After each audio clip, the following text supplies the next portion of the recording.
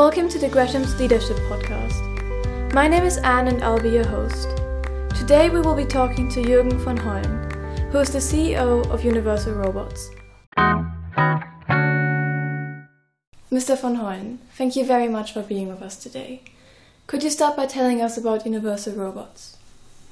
Sure, thank you for having me. I think Universal Robots is a company founded about 15 years, a little bit over 15 years ago, in Denmark, in the city of Odense, which is the second largest city in Denmark. And it's really a company that was founded on kind of redefining or disrupting what was considered traditional robots and the industry around that. So they invented a new product category called collaborative robots, which basically is defined as making something that's safe and easy to use.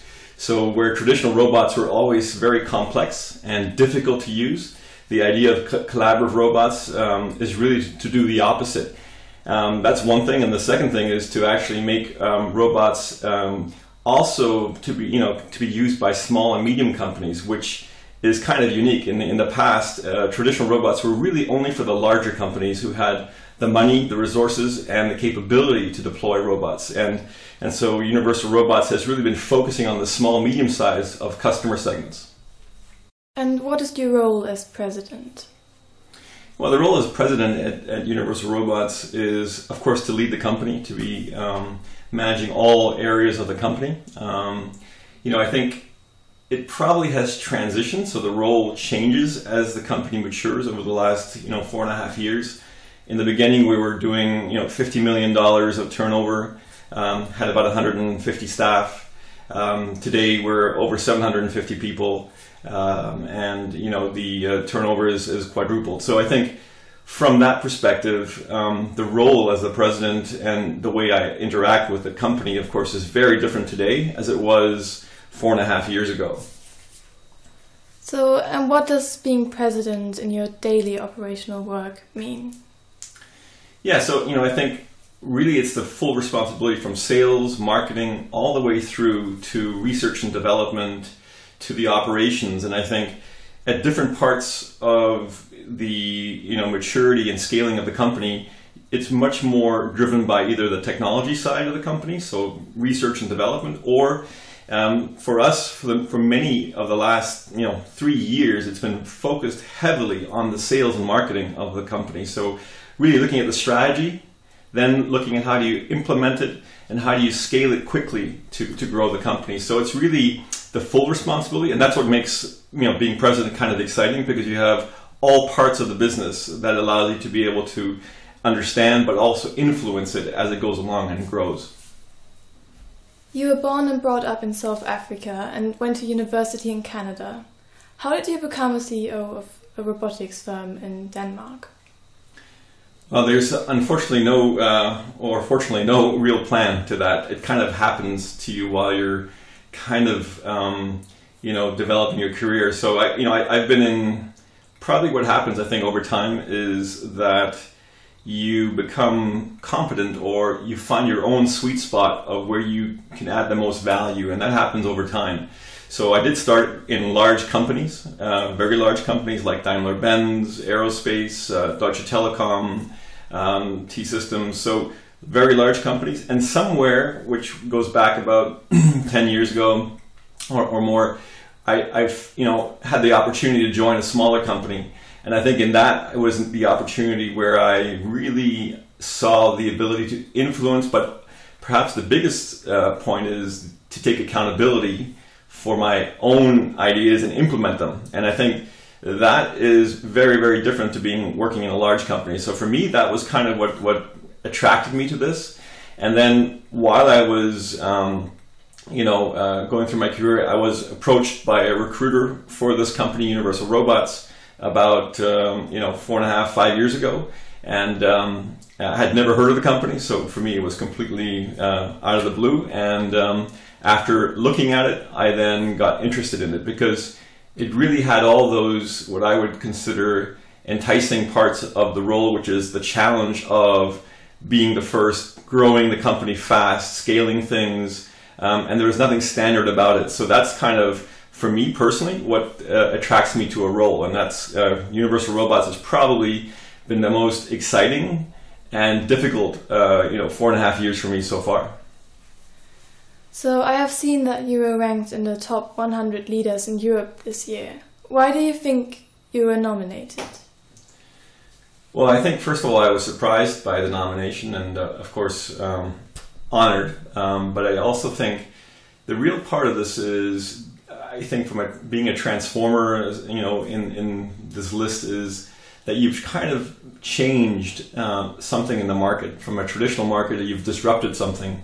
So that innovation, I think, is what is driving that nomination. But I also think, Universal Robots, we haven't only created a new technology, but we've actually created a whole new business model and ecosystem. So, although we're still a relatively, small company, in our ecosystem, we have over 1,500 companies globally that are working with Universal Robots, selling, integrating, or basically developing on top of the UR platform. So I think from being a transformer, it means we're changing things. And what the nomination or the validation gives is that, as a company, Universal Robots, we've actually been able to change the world with our technology. And I think that's the recognition we're getting now, is that, it's no longer just a good idea. It's actually a market out there, and we see that with also all the other competitors out there are now entering. So, I think 4 years ago we had about 4 competitors. Today there's over 50, different companies trying to enter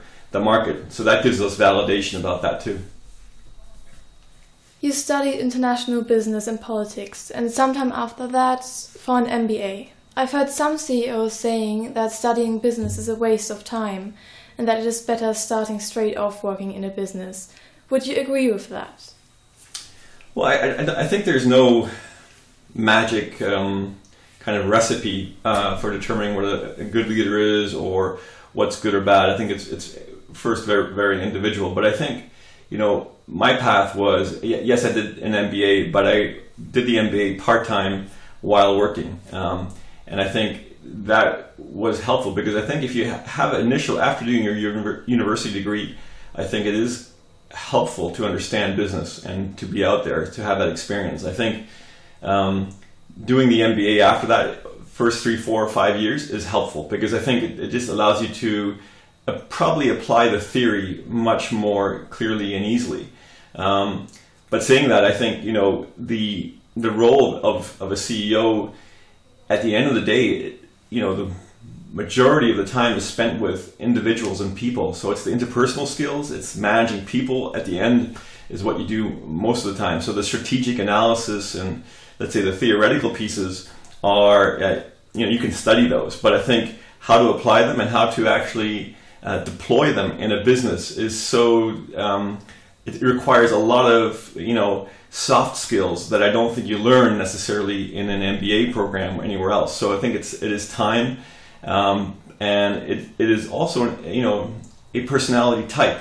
I think there's people that would be great leaders, and then I see people where I think that would be more difficult because they're either too introverted or too extroverted, or so that it's really depends, and it also depends, for me, on where the business is scaling, what size is it. If it's a smaller startup, then it's, having a lot of theoretical MBA theories is not going to help you a lot, because it's really about execution and driving and focus. And in fact, I think it becomes more of a problem, because what we learn in MBA is to actually how to mitigate risk and avoid risk. That's kind of the contrary of a startup, which is all about risk, right? So finding the balance is important, and I think, where you play is kind of important. So for me, if I look at my history, I don't think you could ever have guessed that I'd be the CEO of a robots company. So I don't think there's like I said, a magic recipe or, a step-by-step guide to becoming it. I think it's something that happens to you while you're developing yourself. So what would you consider as your typical day while being a CEO?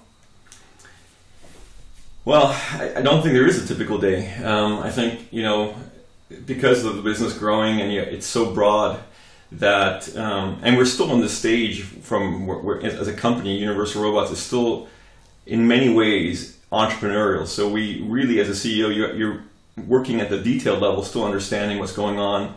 So, and we are always trying to adjust the strategy, because one of what we believe competitive advantages is speed, right? So if speed is there, decisions have to happen very, very fast. And so that means the schedule that we have today it could change completely tomorrow, and that's kind of how we go. So it really, I start the week with a management meeting with my team, trying to understand what the priorities of the week are. And then we have a standard management system schedule where we actually talk about, what's, and whether it's human resource issues or it's sales and marketing. And so I would say that over the last 4 years, I'm becoming more and more strategic in my activities versus the first years where I was very operational, traveling to customers, being involved at the front, working with the R&D team. That has changed significantly when, with 750 staff, one of the key parts of leadership is letting go and knowing how to delegate. So that's kind of what I would say is my daily thing. Has become much, much more about the strategic level and oversight of the company. And what is the biggest challenge you have faced as a CEO so far? I think the challenges for the CEO are again, always dependent upon many different things. You can have sort of environmental things that are happening to the company. So whether there's a recession or a competitive situation going on, those are challenges that I think, the ones that you can understand where it's competitive is kind of daily businesses, business activities. So I think the ones that are the difficult ones are the ones that surprise you. And I think, and that's kind of the part you as a CEO try to kind of forecast and become proactive in ensuring you don't have that many surprises. So, I think recessions are one of those things. I know in my career I've had that in a few times where the markets very quickly turn downwards, and then you have to deal with optimizing the business, so reducing headcount, staff. And that's a difficult thing because you really have to find a balance for maintaining business continuity, but doing the right thing for the people. So I think this is always probably for me, one of the most difficult things is trying to find the optimum, the balance, and it's different at different times. So I would say that's always the challenge. The actual running the business is challenging, but it's not the biggest challenge. So during COVID, these challenges have probably changed. And how do you run a company like Universal Robots during COVID? Yeah, so in talking about the biggest challenges, I would say that for probably most CEOs over the last 10, 15 years, if not longer, that COVID probably represents our biggest challenge. As every leader, I don't think none of us could have forecasted such an impact and a change in the markets globally. So I think from that perspective, it's by far the biggest challenge that we've seen or I've seen. And I think, what we've done is, first of all, we were lucky in the sense because we saw the impact relatively early in when COVID hit China. And because we have a relatively large organization in China, we saw that there was something happening in the market. And what we relatively quickly did was look at our supply chain activities, because basically the ability to deliver our cobots, the collaborative robots, we bring components from all parts of the world together and assemble them in Denmark. So with the borders starting to close, we were able to secure all our supply chains, make them strong enough that we have enough inventory to continue operating the business. So from a technical perspective, we were getting all our components in place, and that worked very well. I think the other part was people, and I think so what we did is we went probably earlier than most companies into a working from home policy. So we about 75 to 80% of our staff are still today in a working from home, and only 20% are actually working in the offices in a shift pattern, so we minimize any risk of contamination. So for me, the two priorities was safety of our staff, and the second one was business continuity. Those two are the most important things for me right now. And just this week, again, with the increase in infections, we've actually gone back because we had, opened up a little bit more. We allowed 30% staff on site to 40%. And this week, I've actually reduced it back to the 20% on site. And I think what we've shown ourselves over this whole period, is our ability to work remotely. And I think that was the positive. The other thing, what COVID has done, it has shown that we have the ability to adapt the complete business strategy of the company to digital. So all our lead generation activities, marketing, which used to be very heavy on events, conferences, exhibitions, has basically gone down to zero. And we do 99% of our activities now digitally online. And I think that's a real positive. So from the biggest challenge, I think we've done it really well. Yes, we'll be impacted from a sales perspective, but we have not let any staff go because we see this as a short-term thing. So our expectation is at the end of June next year, we'll see the market picking up again. And from your experience now during COVID, what would you say are the most important actions to take in such a crisis? So I think, the first thing is you've got to get on top of things quickly. So I think, of course, we do scenario planning and we had, crisis situation, but I don't think any company in the world expected this kind of crisis and this impact.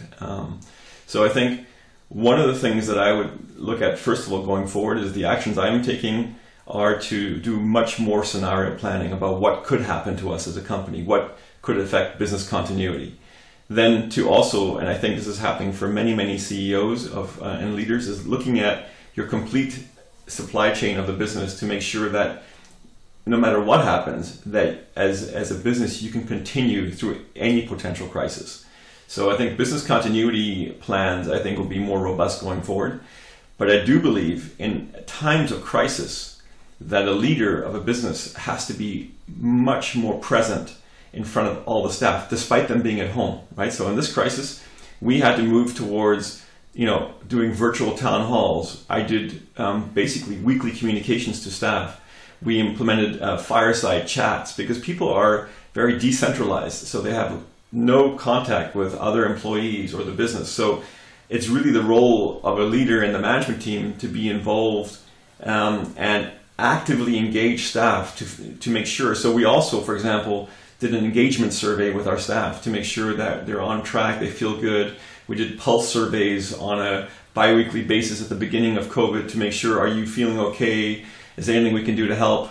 Because people, some deal with the situation very well and some don't. And we are there, we have to support those that don't. So, I think it's important as a leader to really almost overdo, or you can't really overdo communication. And I think opening that up is probably been the most important thing from that perspective. And then from a business continuity perspective, it's just staying in touch with customers is important, right? And your partners, because everybody's in the same predicament. And many of our partners and suppliers are smaller than us and very dependent upon us. So they're looking for guidance also from myself and having the chance to talk and get some kind of confirmation or comfort about the direction we're going. So I think it's for the most part, there are these business continuity, supply chain things and actions that one has to take. But I do think as a leader that you have to be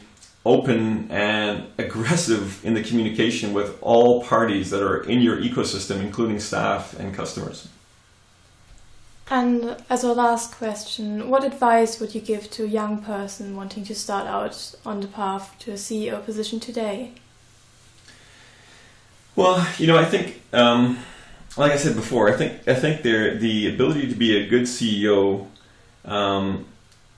requires a whole bunch of attributes, right? So I think one thing is your personality type almost has to be open for that kind of, lifestyle, because it is very full on. It's 24/7, And so, in the last 4.5 years, as an example, I spent probably 90% of my time traveling.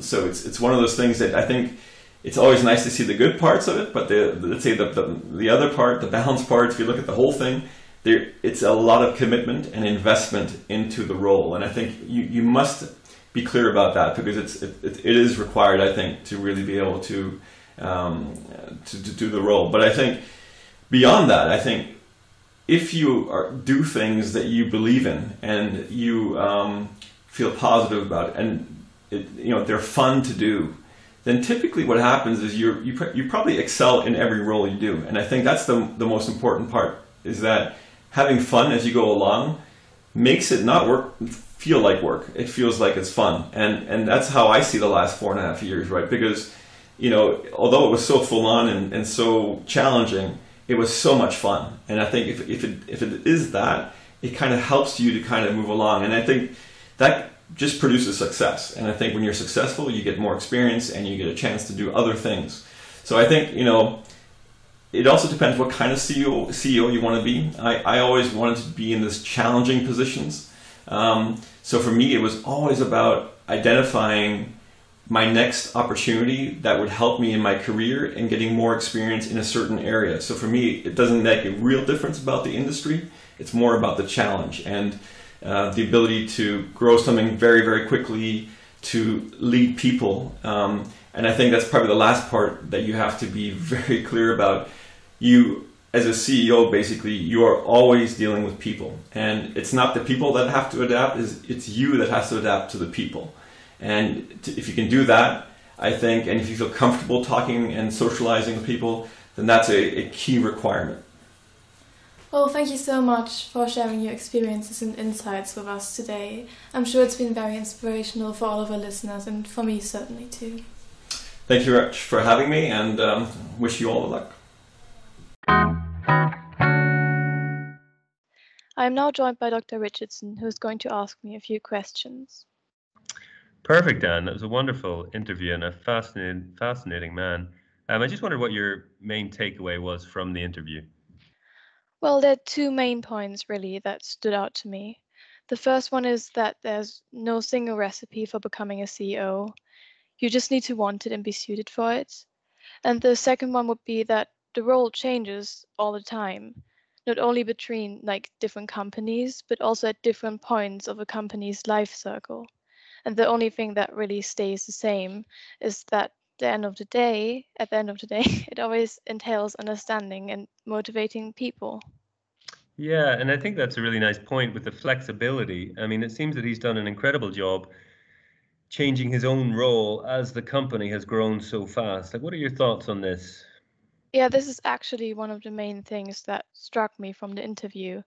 Obviously, as the company grew, I think it was from about 150 to 750 employees. His role as a CEO changed considerably and will probably continue to change even more. And yeah, as the business itself is a disruptive one and therefore requires not only adapting to change, but I guess even leading into it. And then we obviously have the challenge of the coronavirus, which again changes everything. Yeah, it must be an incredible experience for him, and it probably makes him much sought after, because he could probably do the same thing with another company. So tell me, Anne, is this a role or an industry you think you might like to get involved in the future? I mean, although I definitely find robots very interesting, I'm more interested in, I guess, managing and the business side of companies. And if that takes me to robotics, I will be more than happy, but I'm not planning on it at the moment. I mean, as he said, even though he found doing his job with a robotics firm amazing, at the end of the day, it doesn't really matter too much on which company you go to.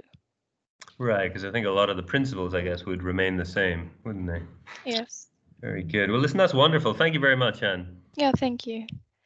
This has been the Gresham's Leadership Podcast. Thank you for listening.